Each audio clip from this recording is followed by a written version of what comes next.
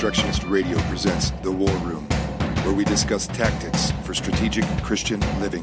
Mighty Lord, extend your kingdom, be the truth with triumph crowned. Let the lands that sit in darkness hear the glorious gospel sound. This is The War Room. My name is Jason Sanchez, and I'm here with Bill Evans. Our guest today is Stephen Perks. Stephen is the director of the Kuyper Foundation and the editor of Christianity and Society. He has lectured on a variety of issues, including theology and Christian worldview, economics, politics, education, legal history, and music at conferences around the world. His ministry has a particular focus on promoting the Christian worldview, on applying the Christian faith to the social and political issues that face church and society in the contemporary world. Stephen, welcome to the War Room. Can you tell us a little bit of the history behind the founding of the Kuyper Foundation, what it is you guys are seeking to do? Do you have any conferences or events planned in the near future? We have nothing specifically planned in terms of conferences at the moment, but perhaps if I tell you a little bit about how the foundation was started, we can come on to what's happening now. Originally, the Kuyper Foundation was set up in order to make available literature that dealt with how the Christian faith applied to all areas of life, and to make it available in a context that was suitable to the UK. There was much literature available, but largely it was written in the USA and it was dealing with USA cultural issues.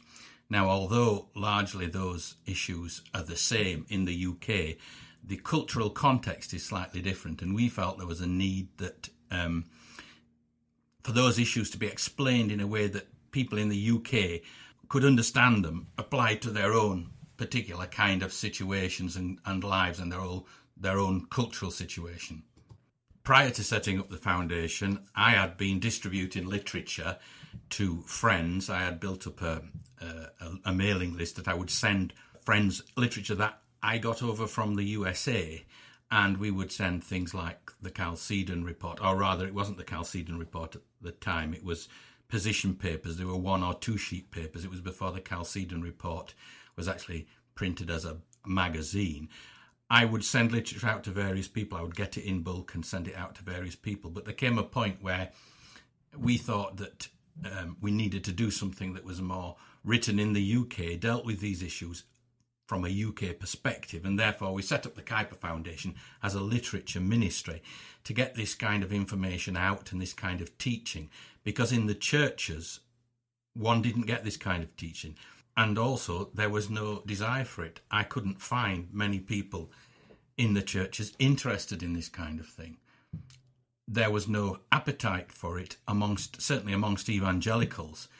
The liberals tend to be more interested in social issues, but they do not approach these issues from a biblical perspective, and usually the answers they provide tend to be socialistic, although it is true to say that evangelicalism is very socialistic here as well. Now, we do have quite a number of people around the UK who are interested in these things, and we get together every now and then and we see them, but they tend to be in the same situation I was in, which is that they're in churches that are largely unsympathetic to what they're trying to do. And so we have got a sort of connection of people interested in these things, and we do get together. But from the church point of view, there really is usually indifference at best and quite often hostility to what we're trying to say. So I was distributing literature to friends around the country who were interested in this message, and we used to send the Chalcedon position papers out and things like that. There came a point where we decided that it would be best to deal with it within a UK context and deal with the issues and try and apply these things to a UK context. And that's why the Kuyper Foundation was set up. So we started publishing literature, and we started publishing, I suppose, the equivalent of the position papers that Chalcedon used to publish. We also started organising conferences, and we got quite a number of people over, not only from America, but from various other places, Spain and Switzerland and Germany to speak about these issues. We had R.J. Rushdoony came to speak, and David Chilton and various other people, David Estrada from Spain, Thomas Schumacher from Germany. And so we ran a few conferences to create more interest, and we've continued to run conferences of various kinds ever since. We eventually started publishing a journal every quarter called Christianity and Society, and that ran for 19 years. It's no longer printed. The reason is not that it's formally finished, but what happened was that the internet really took over. I used to stockpile essays for up to 2 years. People would send me essays for the journal for up to 2 years, and I would be stockpiling them. But what happened was, as the internet became more and more usable, as people got their own blog sites and websites, less and less material came in, and people were publishing their own stuff on their own websites. And it came to the point really where we went over to the internet as well, and we set up a website, and you can visit our website at www.kuyper.org. That's Kuyper, Kuyper. And so we put our literature on there. We also have printed books over the years, and you can buy our books from our website, and you can also download free of charge PDFs of all the books that we print. And we also put lectures and talks and short films up on the website as well. So we started out basically as a literature ministry. We added conferences to it, and the literature side of it, not the book side, but the journal side, has really been taken over by the internet. We continue doing that. We've also continued running conferences. The last conference we had was a couple of years ago, maybe 3 years ago now, when Bojidar Marinov came over and spoke, and Jason Lawton also spoke at the conference. And we do have we will produce conferences again. We haven't got a date for the next conference. I don't know when for sure that will be or who will speak, but we do plan to do more in the future. Stephen, I read in your bio that you were ordained as a minister in the Presbyterian Church, but now you're a part of the Church of England. Can you talk a little bit about church polity and how you came about making that switch over to the Church of England, the Anglican Church? Well, I am not fundamentally a denominational creature. I can fit in various different kinds of churches. For me, the issue of the form of a church government is very much secondary to the character of a church government. What matters more is the character of the government than its form. The Bible does give us basic principles about how the church is to be governed, but it does not give us a rarefied ecclesiology. It doesn't give us a rarefied Presbyterian ecclesiology. It doesn't give us a rarefied ecclesiology of any kind. Presbyterians will say the government of the church is by elders, and that's true. Episcopalians will say yes, but there are also overseers, the episkopos, from which we get the word bishop, as well as the presbyteros, from which we get the word priest or presbyter, which we translate as elder. But it is true that the New Testament shows us that there are elders in the church, and certainly the C of E, Presbyterians, and many churches will agree with that eldership is there, but those principles can be worked out in various different ways. I think in most denominations, certainly most mainline denominations, these principles can be worked out. I even know of a Church of England where the church itself, the local church, was run very much on eldership lines. They had elders and deacons. So they were a Church of England, but within the local congregation, it very much operated on an eldership principle. So there are variations, and I think that what's important is applying the basic principles which the Bible gives us, which I think can be worked out in most denominations. So I am not really fundamentally a denominational man, and I will fit in. What matters to me more is the character of a church government.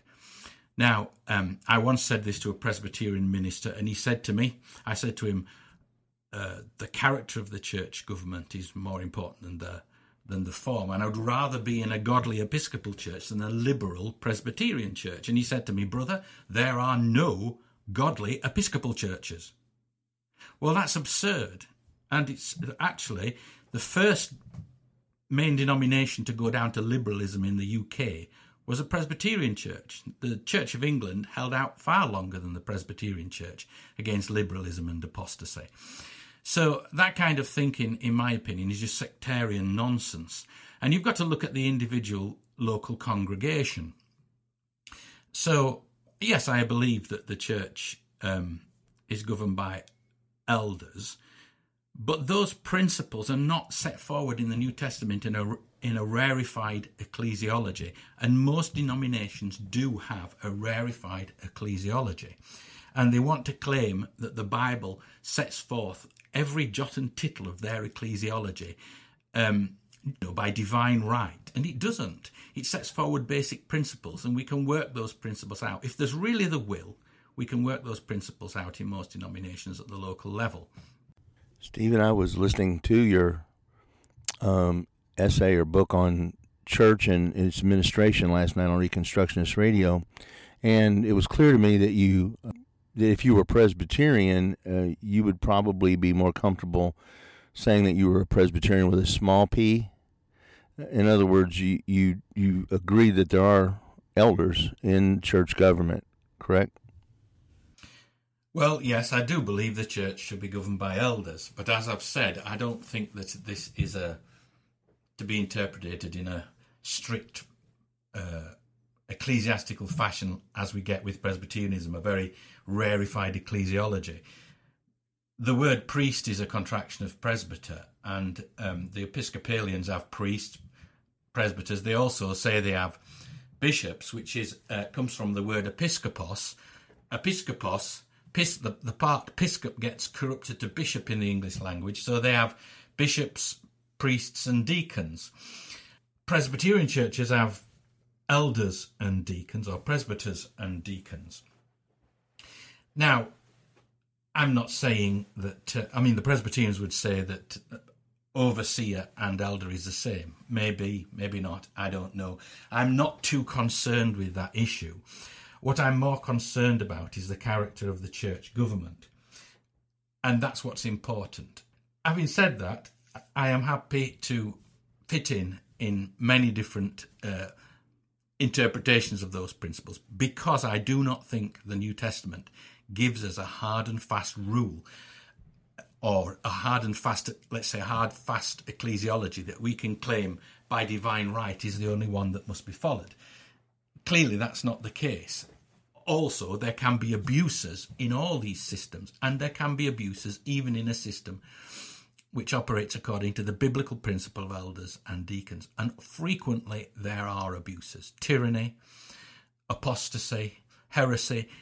Your form of church government isn't going to preserve you from any of these things. Having said that, I was ordained in a Presbyterian church many years ago in 1990, and the reason for that was, the plan was to start planting Presbyterian churches here in the UK.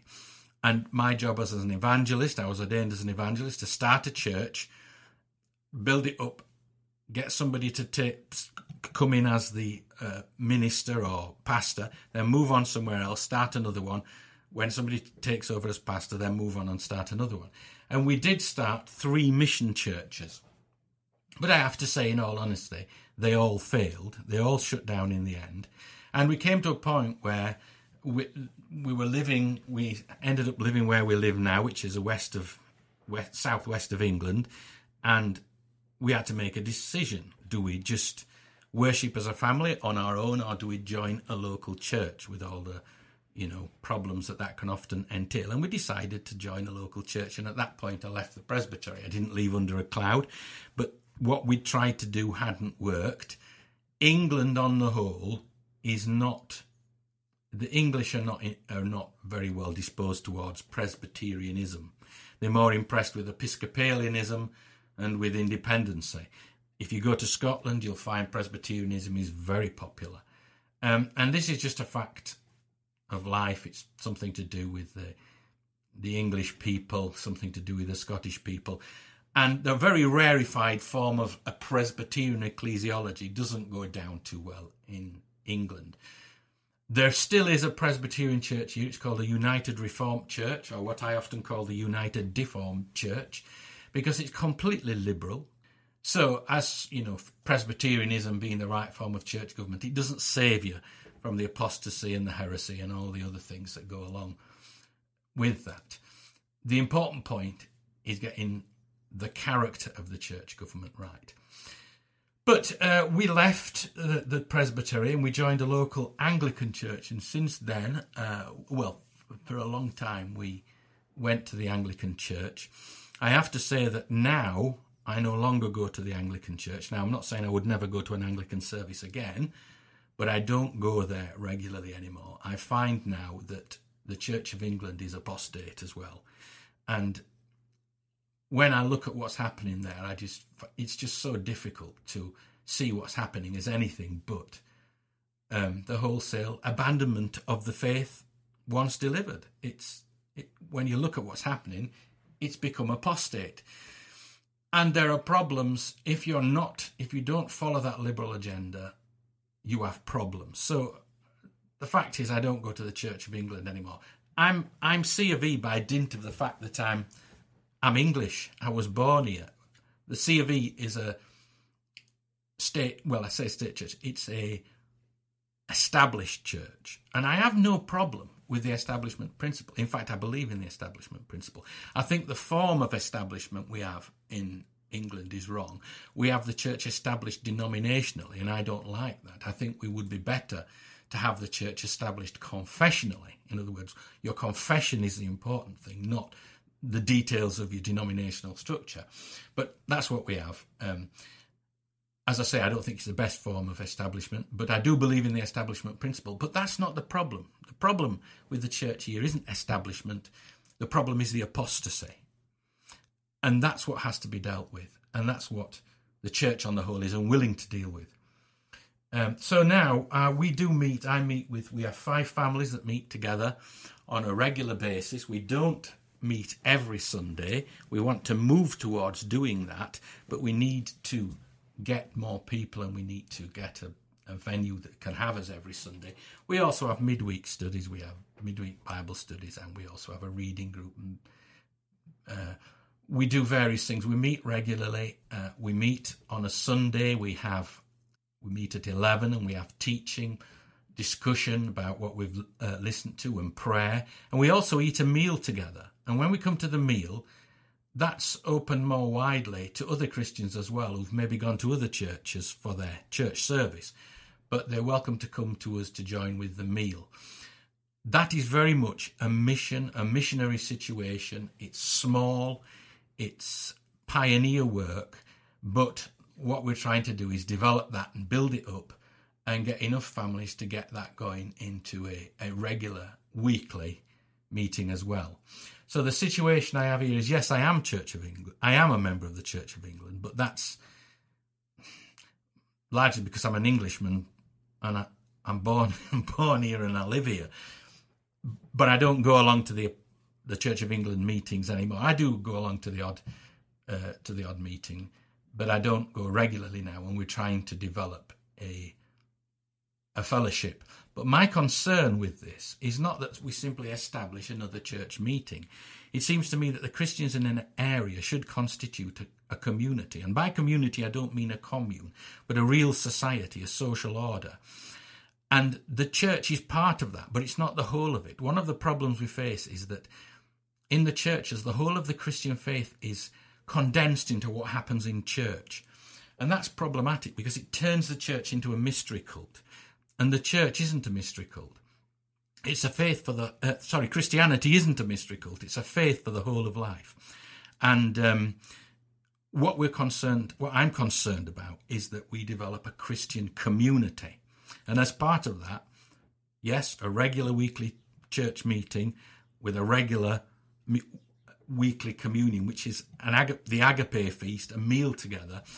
But we must seek to build the community, because the community of Christians is to be a manifestation of the kingdom of God. And the Bible tells us, Jesus tells us, that it's the kingdom of God and God's righteousness, God's justice that we have to put first.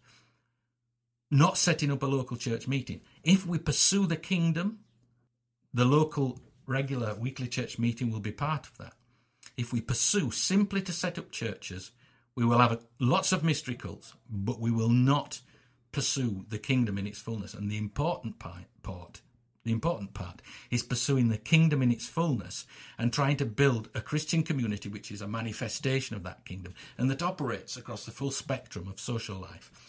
And so that's what we're trying to do. As I say, it's small, it's a missionary situation, it's a pioneer mission situation. And so that's the situation I'm in at the moment. Stephen, I wanted to ask you if you had any correspondence with David Bahnsen, Greg Bahnsen's son. In a recent event in California, he mentioned that his father's most endearing term for himself, his favorite term, was Kuyperian. And I know pretty much what that is, but there are listeners who don't. And you being the head of the Kuyper Foundation, I wonder if you'd address what that is for our listeners, and also just wondered if you had any sort of correspondence with David Bahnsen. Well, first of all, let me say that I do not know David Bahnsen, and so I cannot make any comments with regard to David Bahnsen. I've never known him. I don't know what his position is. However, I did know Greg Bahnsen. Greg came over and spoke here on a number of occasions, and I did know him. And I guess what he would mean by Kuyperian, I suspect, is broadly what I mean by that term. And what I understand that term referring to is that Christianity is not merely a theological system, but also a worldview. It is about the whole of life, and it's about the whole of the Bible for the whole of life. And so therefore Christianity is about all spheres of life. There is also the important issue of what's called sphere sovereignty, the idea that in life there are various spheres that can't be reduced to each other. So we have the state, we have the church, we have the family, and these all have their own authority structure that comes directly from God. The family doesn't get its authority from the church doesn't get its authority from the state doesn't get its authority from the church. These are authority structures that relate to each other, but they're not reducible to each other, and they get their authority directly from God. And all areas of life are under God. Kuyper has been misunderstood in this respect because he believed in what at the time when he was alive would have been called political pluralism. That is not the same thing as the modern idea of principled pluralism. The idea of principled pluralism is that the state can be religiously neutral. That is not what Kuyper believed. He taught that the state had to honour God and had to be subject to God's ordinances. But it didn't get its authority from the church, and it wasn't subject to the church. Likewise, the church got its authority from God and the family. So there was a plurality of authority structures in life which couldn't be reduced to each other, and they get their authority from God. And that at the time, at the beginning of the 20th century, would have been called political pluralism.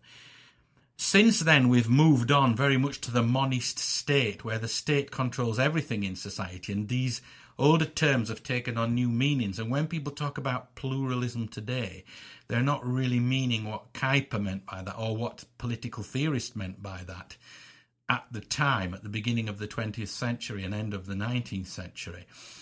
What Kuyper's referring to, and what sometimes gets called political pluralism, is a plurality of authority structures in society which are not reducible to each other, but each of which get their authority from God. So the whole of life is under God, but these different spheres are not reducible to each other.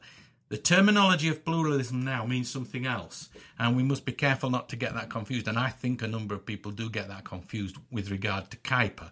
For example, making certain claims about Kuyper that his views were the modern kind of pluralism. That's not so. But certainly I would adhere to that term in broad principle. I have a Kuyperian view. However, that doesn't mean I agree with everything that Kuyper said, and I suspect that would be the same for Greg Bahnsen as well. I suspect he's referring to the broad principle of Christianity as a worldview, not merely a theological system, and to ideas such as sphere sovereignty.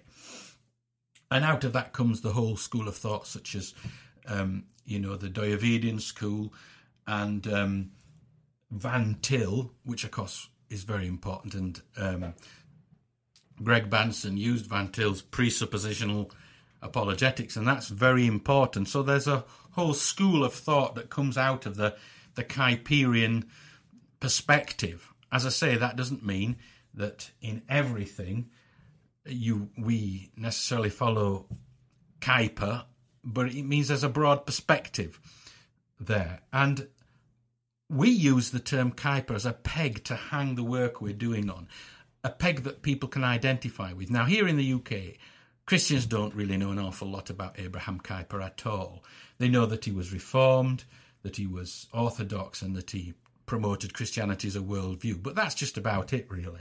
So it's a convenient term for us to hang what we're doing on and give somebody an idea of the stable from which we're coming.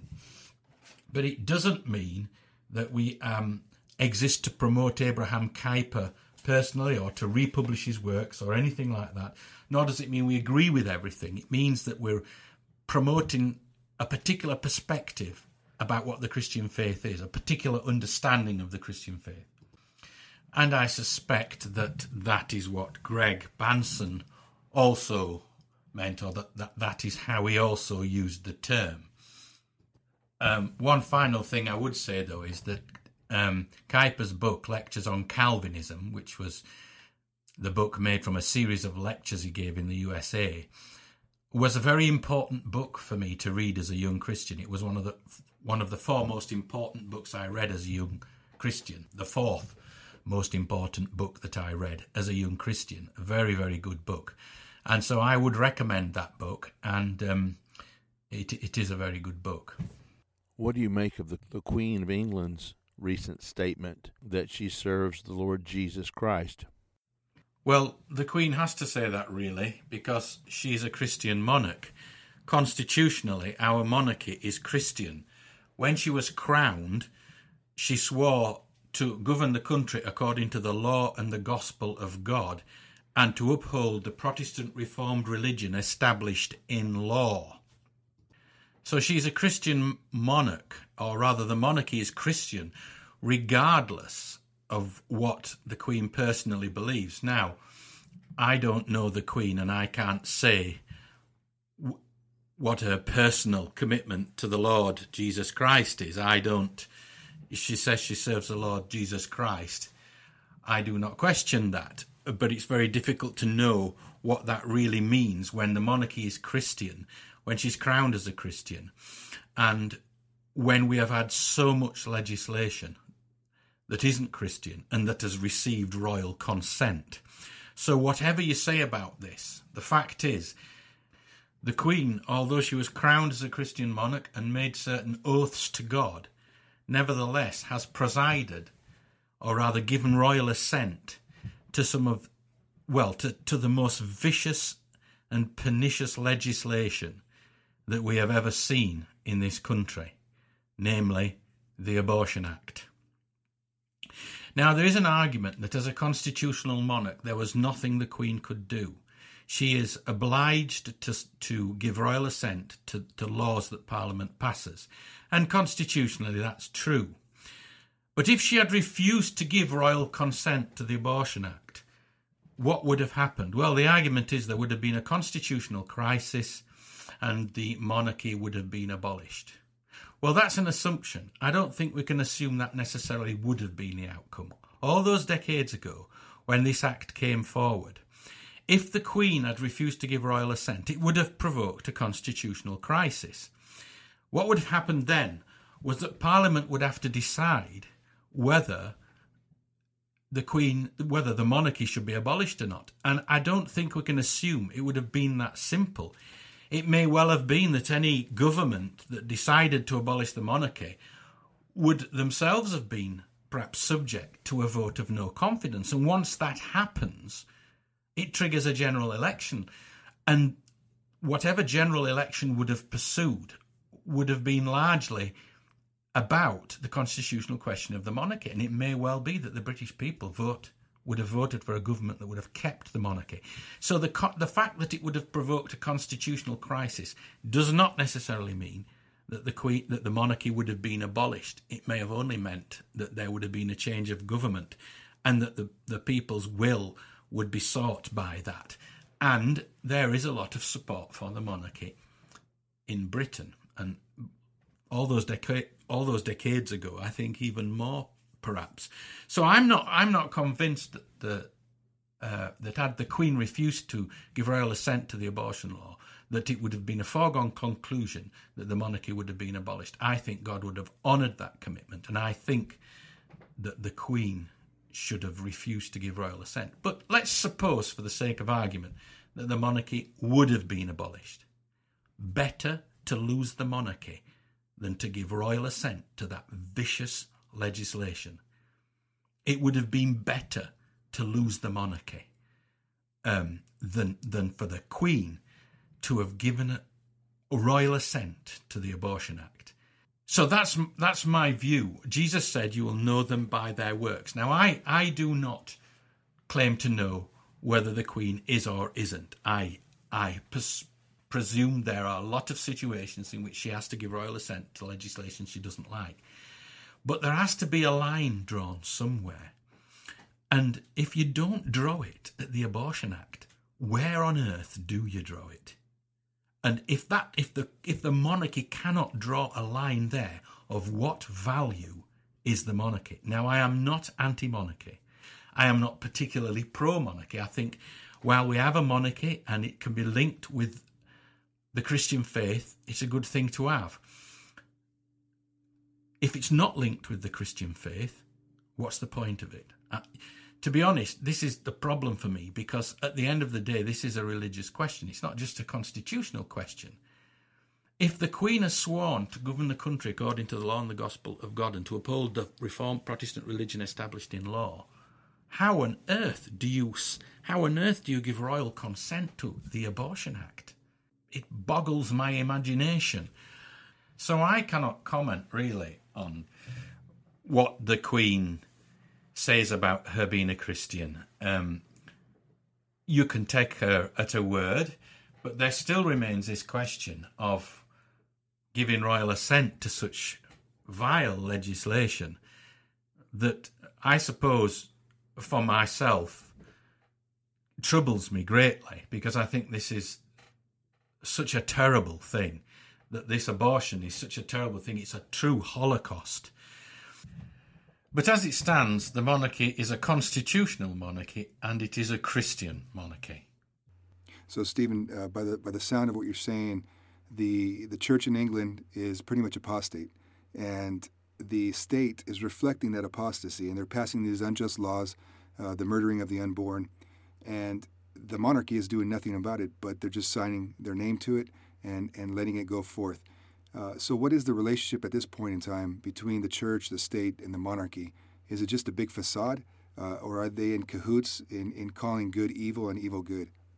The relationship between the monarch, the church, and the state is that the monarch is the head of the Church of England, as well as the head of the state. The fact is, the Church of England is apostate now. And all the other mainline denominations are largely the same. The Church of England, if anything, in my opinion, held out longer than the other mainline denominations. But nevertheless, I do accept that the Church of England is now apostate. And the problem is the apostasy. The problem is not the establishment principle. The Queen is nominally the head of the Church of England. Now, I know that's a nonsense because Jesus Christ is the head of the church, okay? But before the British monarch was the head of the church in England, the Pope was the head of the church in England. And that was no better. In fact, it was considerably worse. The whole thing was a mess. The whole thing needed reforming. And we got reform, but we didn't get perfection. And you don't get perfection in this life. Now, when you think about the work of God in history, when you think about church history, you can't think about it as something static, and you can't really, if you're trying to do the work of God, if you're trying to do the Great Commission, you're never going to achieve something static. It's a movement. When you think about what God is doing in history, it's a movement, one from beginning to end, with a development in the middle. So I like to think about this in this way. If you were to look at a picture, you'd go and look at this picture, and you could go and look at the same picture many, many times, and it would always be the same. The picture would never change. You might notice different things in the picture at different viewings, but the picture never changes. It's always the same. You can go and listen to a piece of music, and it's not static. It moves from a beginning to an end. It's developing all the time. It's moving on. What you're getting as you sit there is not the same thing. It's not static. Even if you go to different performances, you get different interpretations. But that's perhaps pushing the analogy too far. What I'm trying to point out is that what we have with Christianity is more like a piece of music than it is a painting.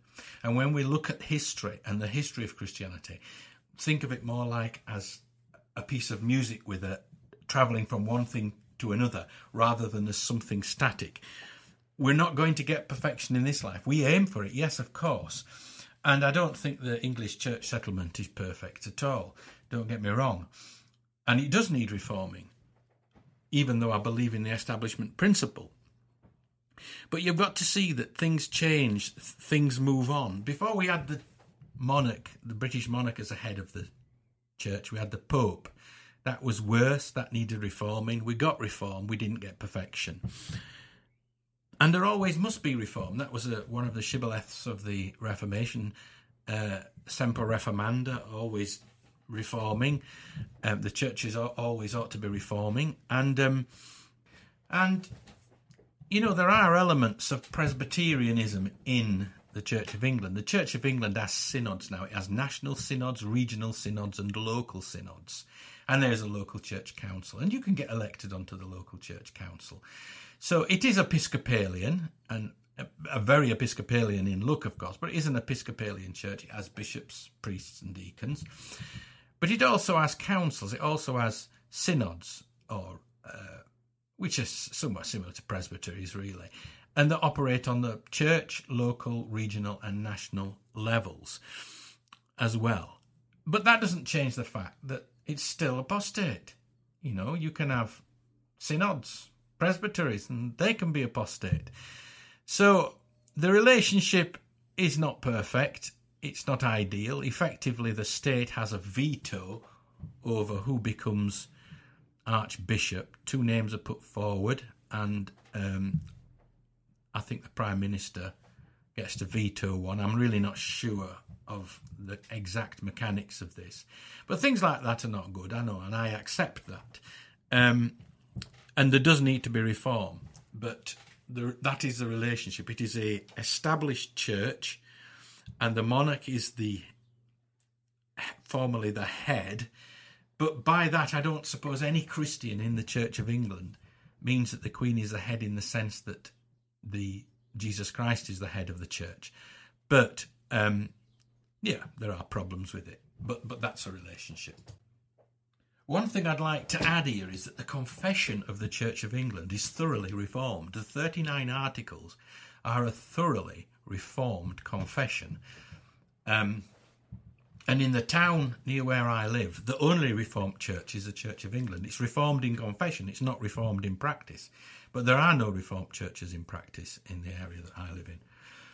Now, what's not often appreciated is that prior to the meeting of the Westminster Assembly, the divines in the English church had been calling for the 39 articles to be united with the Irish articles to get a more comprehensive confession of faith. Now, the Irish articles were the articles of faith that the Irish Anglican Church used, and they were different to the 39 articles. And if you put these two together, you get a more comprehensive faith. In fact, if you unite the two together, well, what the divines at the Westminster Assembly did was simply put the 39 articles together with the Irish articles and a bit of theological glue, and hey presto, you got the Westminster Confession of Faith.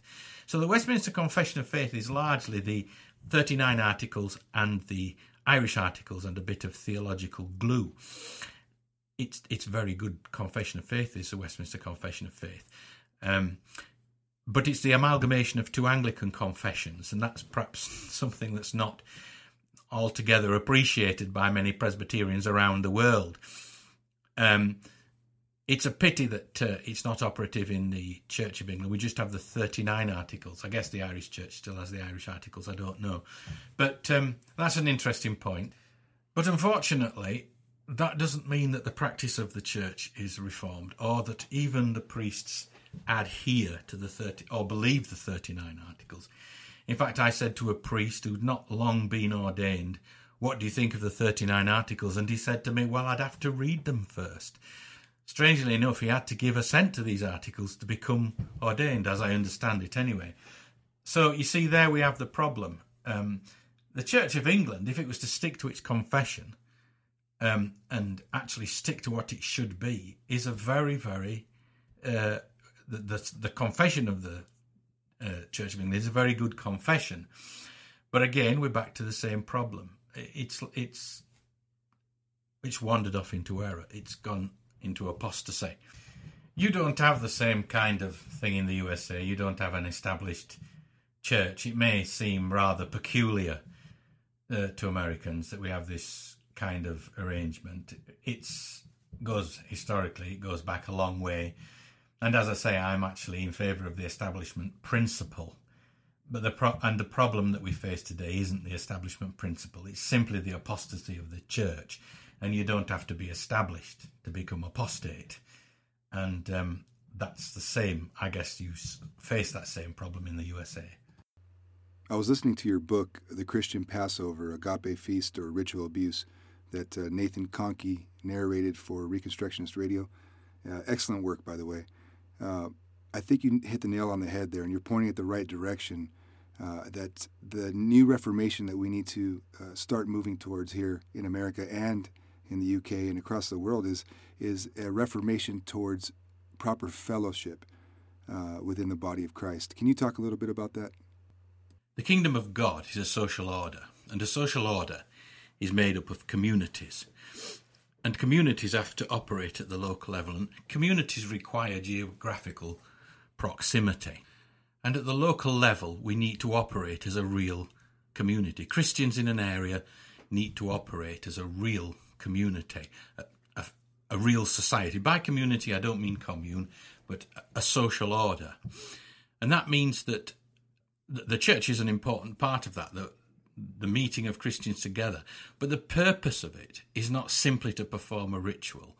If we load into what we do on a Sunday morning in a church service, if we load the whole of the faith into that, we end up with a mystery cult, something that's all about ritual and basically about escapism. Rather, we should see that our purpose is to pursue the kingdom of God and to realise, to manifest the social order of the kingdom of God in our communities. Now, church is an important part of that, but it's not the whole of it. But when we do get together, we need to make sure that we're not just doing rituals. Now, there's nothing wrong with ritual per se, and I'm not saying there's anything wrong with liturgy per se. If you go through a liturgy and you say the Ten Commandments, it bangs it into people's heads. If you say the confession, it bangs it into their heads. If you say the Lord's Prayer, it bangs it into their heads. They remember it. The purpose of doing this is didactic. It's in order to teach something, to instill something in somebody's mind. When you do it for the sake of the ritual itself, then it becomes problematic. There should be nothing magical about ritual. And if we see it as something that has to be done because it has value in itself, then we're off down the magical route. In actual fact, Christianity is about living in the kingdom of God. It's about being light to the world, showing the world how to live. Simply doing rituals isn't what the Christian faith is about. A ritual, therefore, is a tool, and a liturgy is a tool, and it's all right while it remains a tool. The problem is when the tail starts wagging the dog instead of the dog wagging the tail, when all the importance of what it is of the Christian faith, what it is to practice a Christian faith, gets loaded into what we do on a Sunday service. Now, 2 ministers of the gospel have said to me recently, the most important thing you can do in life is to be attending the Sunday morning ritual. Now, this is to say that everything we do in life takes second place against the mere performance of a ritual. And when you go to these rituals, this is what I find anyway, church rituals. You get the ritual, but you don't get much fellowship. I mean, here in England, you go to the Church of England or any other number of churches, you don't get much teaching either. The teaching is at a very, very poor level. There's not real teaching of the faith. You get to sing a few hymns and perform a ritual. And that is not the Christian faith.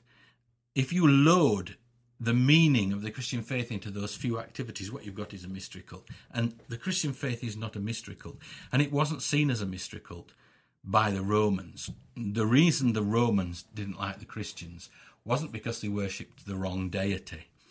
It is because they were considered to be imperium in imperio, a state within a state. They were operating as a true social order within Roman society, and the Romans didn't like that, and the charge against them was always political, not religious in the narrow sense. The problem wasn't that they worshipped the wrong deity. The problem was that they constituted an alternative political order to Rome within Rome itself, and Rome could not tolerate that. So we have to be careful about how we think about church, because I think there has been for a long time, and remains so, a tendency to think very ritually and liturgically, and this also happens today as well, and even amongst Reformed believers as well. And what we have to understand is most of the encouragement that we actually get in church comes from fellowship. Now, okay, we get teaching, but the real encouragement in the faith we get from fellowship. And I find when you go to church, usually you get very little of that. You get ritual, you might get a cup of coffee afterwards, but that's just about all. But actually, fellowship is about being a community of people. It's about relating to each other. And the Bible gives us a very specific way in which that happens, and it's always covenantal. God always relates by means of covenant. And so we have to see our societies as covenantal societies, not just ritual centres, but covenantal societies, because the kingdom of God is a social order. And a social order is made up of communities, and the Christians in a particular area need to be a real community, a real social order, so that they can be, in the way they live as communities, lights to the world. And we need to take seriously the need to manifest the social order of the kingdom in our communal life. And so that's what Christians in an area need to do to function together. But in order for that to happen, you need geographical proximity. It's very difficult to be a real community when you live 30 miles apart from each other. However, if we can do this, if we can actually get local communities working as real communities, real social orders, we will provide a light to the world. And two things will happen when that happens. First is a lot of people will want to join, and those who don't will want to persecute it. And these two things will happen together. And if we want the victory, we can't avoid the battle. If you're not prepared for the battle, if you're not prepared to engage in the battle, you're not going to get a victory. Now, the victory is assured, but it requires to engage in the battle. And it seems to me that what we need to do as Christians is stop loading everything in the Christian faith into the church in the sense of the rituals that we do together, and see that the Christians have to be a real community. Yes, the church is an important part of that, but it's not the whole of it. And therefore we have to function as Christian communities, as a real social order, and demonstrate to the world the difference between the way the world lives and the way Christians live. Because community in the secular humanist societies of the West today is breaking down everywhere. And this is important, that we show that we are, as a body, we are a functioning social order. Now, I want to say a word at this point about what we do when we do get together as a church, as a local community, to meet on a Sunday, and that's to do with communion, or the Lord's Supper. What's happened in the church is that this meeting for the Lord's Supper has been completely ritualized and turned into a sort of a magical liturgy. And I think this is not what the New Testament sets forward. The Lord's Supper is the Christian Passover. The Last Supper was the last true Jewish Passover and the first Christian Passover. And it was a meal, and it was a covenant meal. And we have to get away from magical thinking about the Lord's Supper, and we have to get to thinking covenantally. The Reformers did a very good job in dealing with baptism and turning it from a magical view of baptism to a covenantal view of baptism. They didn't have the same success with the Lord's Supper. I don't think there was the same desire to turn the Lord's Supper into a covenantal meal. There was still the whole emphasis upon the real presence. And even Calvin said this. He said himself there's no difference between what is received in the Lord's Supper, no difference between the Catholics, what the Catholics receive and what we receive. We receive the whole Jesus Christ. The difference is only in the manner of reception, whereas the Catholics believe that Jesus comes down from heaven into the elements. This is an important thing, the elements.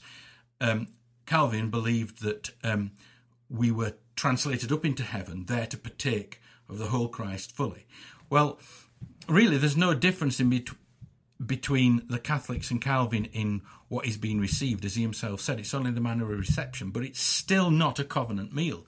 It's some kind of mystical communion that we're having in Calvin's view. And I don't believe that's biblical at all, that the Lord's Supper is a covenant meal. And it's meant to be a real meal. And if you turn it into something that's just a ritual, you lose it. In the agape feasts of the early church, what happened was not that they just had a little cube of bread and a sip of wine. It was a meal together, and they didn't get separated out, and the communion element wasn't ritualized until much later on. There was the case of the Corinthians, where Paul said that they were to eat at home, and the reason for this was because they were under discipline, and they were under discipline because they were not discerning the body. They were ill-treating each other. Some were turning up drunk, some turned up with food, some turned up without food, and it was a complete shambles. It wasn't what it was supposed to be. And the body of Christ, the people, the community, were being abused. They were abusing each other. And that's what went wrong there, and Paul put them under discipline. Now, the form in which the celebration of the Lord's Supper is had today is a disciplinary form. It's not meant to be the norm. The norm is to have a meal together. And that was so in the early church and in the sub-apostolic church as well. So we need to get back to that covenant meal. And it is a fellowship event. The most important ritual in the church, in the church's meeting together on the Lord's Day, is a meal together. And it's not a ritual. It's a covenant meal. And it's inherently a fellowship event. It is not some priest at the front expounding his doubts or waving the wafer around or prancing around in frocks and dresses. That's not what it's about. That's the invention of men. And even when we come to the Protestant churches, they may not have the frocks and dresses and things, but basically they've ritualized it. And they've made it into a priestly thing because only the priest can say things, only the priest. He might be a Protestant presbyter priest, but basically it's a form of priesthood. The Lord's Supper is a covenant meal of the fellowship with their king. And if we're going to, if it's insisted that that's not what it is, that it's some kind of ritual, what's happening is that the people's citizenship of the kingdom is being taken away from them. And it's being taken away from them by priests who want to control everything according to their ideals. It's not about what the New Testament sets forward. So we need a lot of reform here. And one of the problems is that this has become so important. The ritual element of this has taken over from the real meaning of what that covenant meal is to be about. That it's about being a true community, a true social order, a covenant social order that manifests the kingdom of God.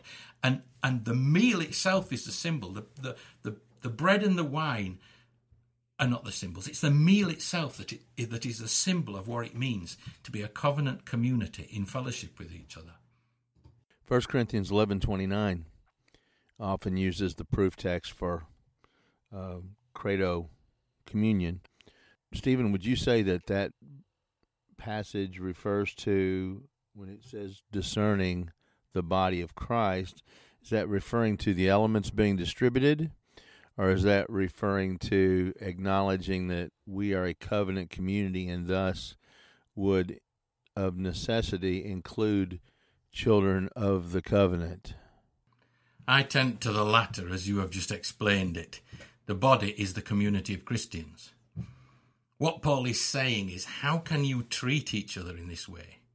They were the body of Christ, not the elements.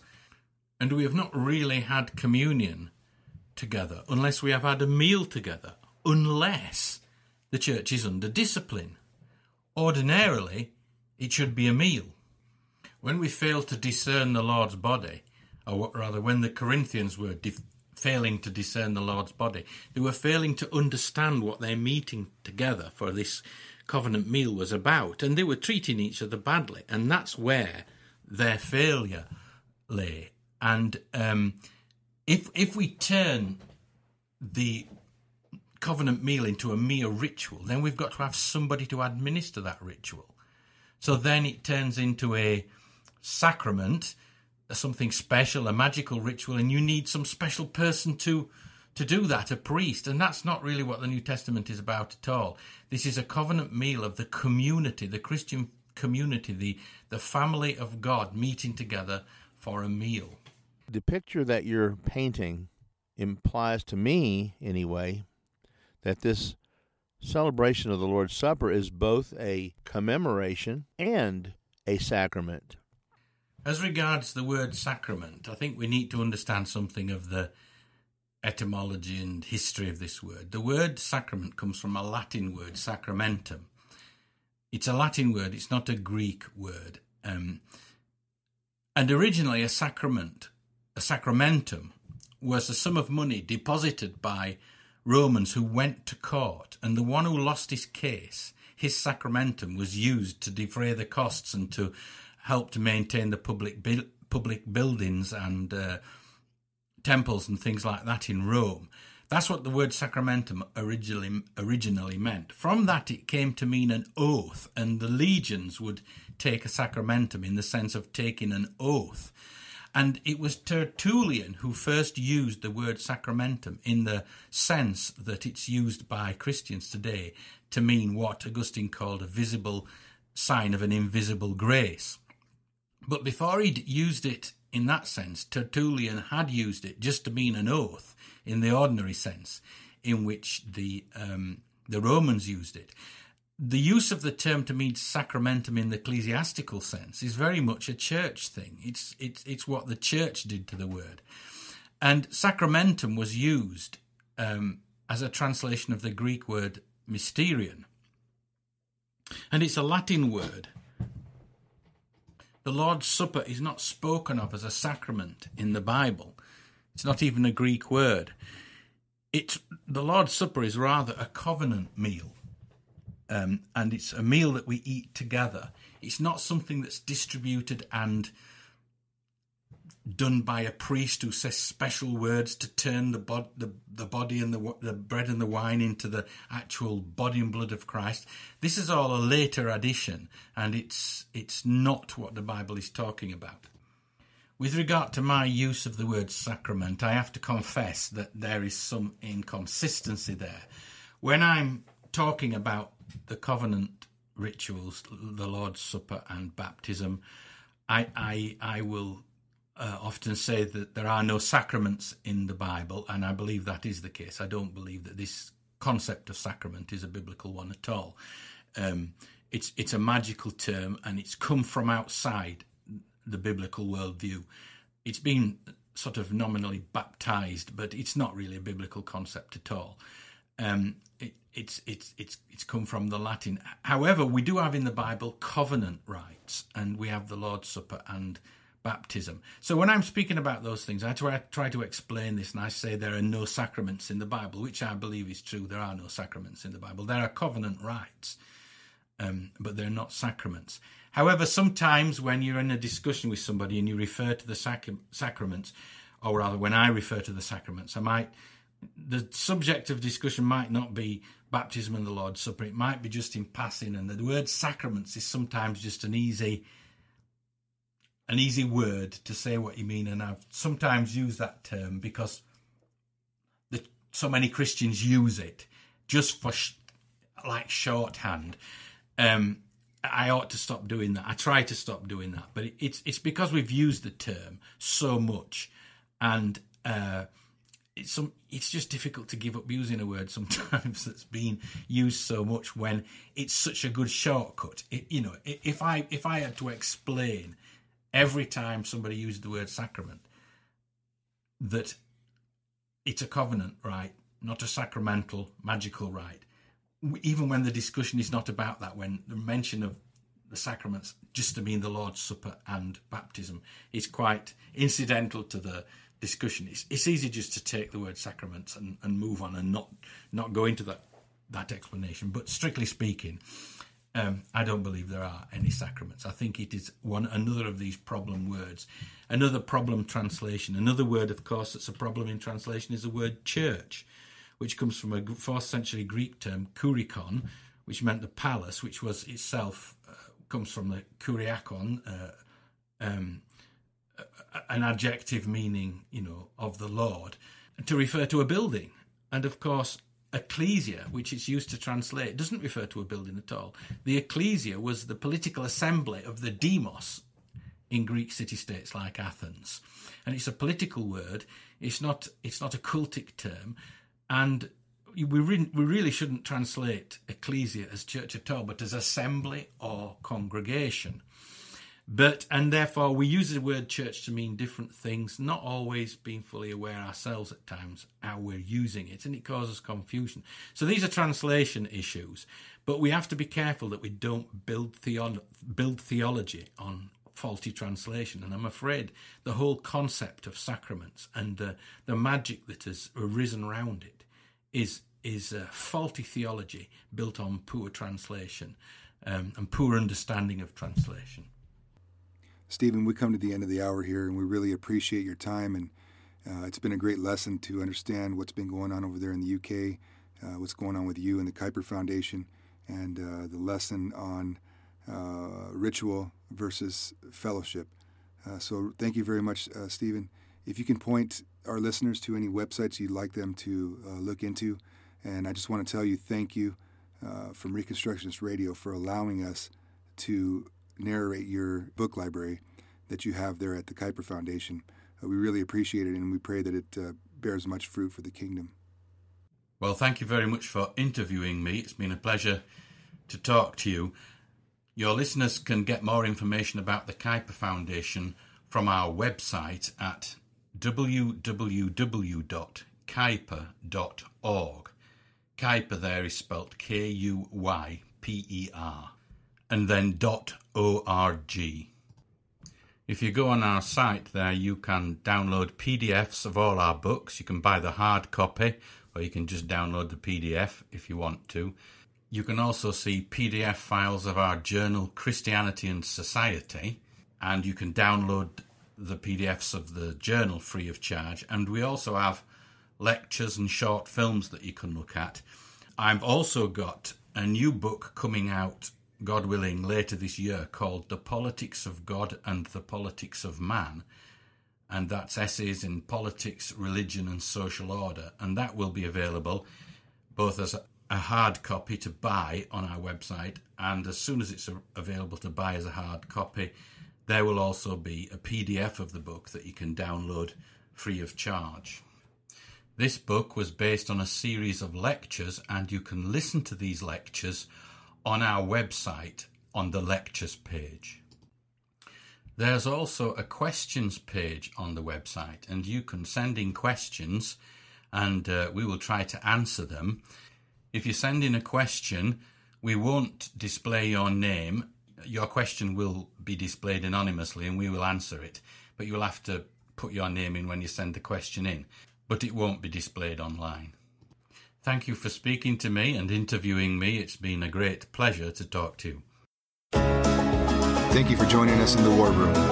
Please enjoy The Nation's Rage, Psalm 2, by My Soul Among Lions. Why do the nations rage? Why do the peoples plot in vain, seeking to rid themselves of Christ's dominion, a theme that's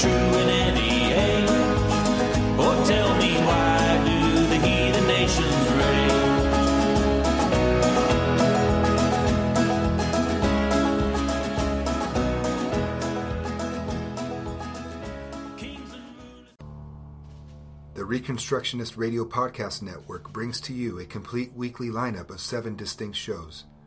You can subscribe now to your favorite shows on iTunes, or you can subscribe to the Reconstructionist Radio Master Feed on iTunes, where all of the content we produce, including the audiobooks and audio articles, will pop up as soon as they are available.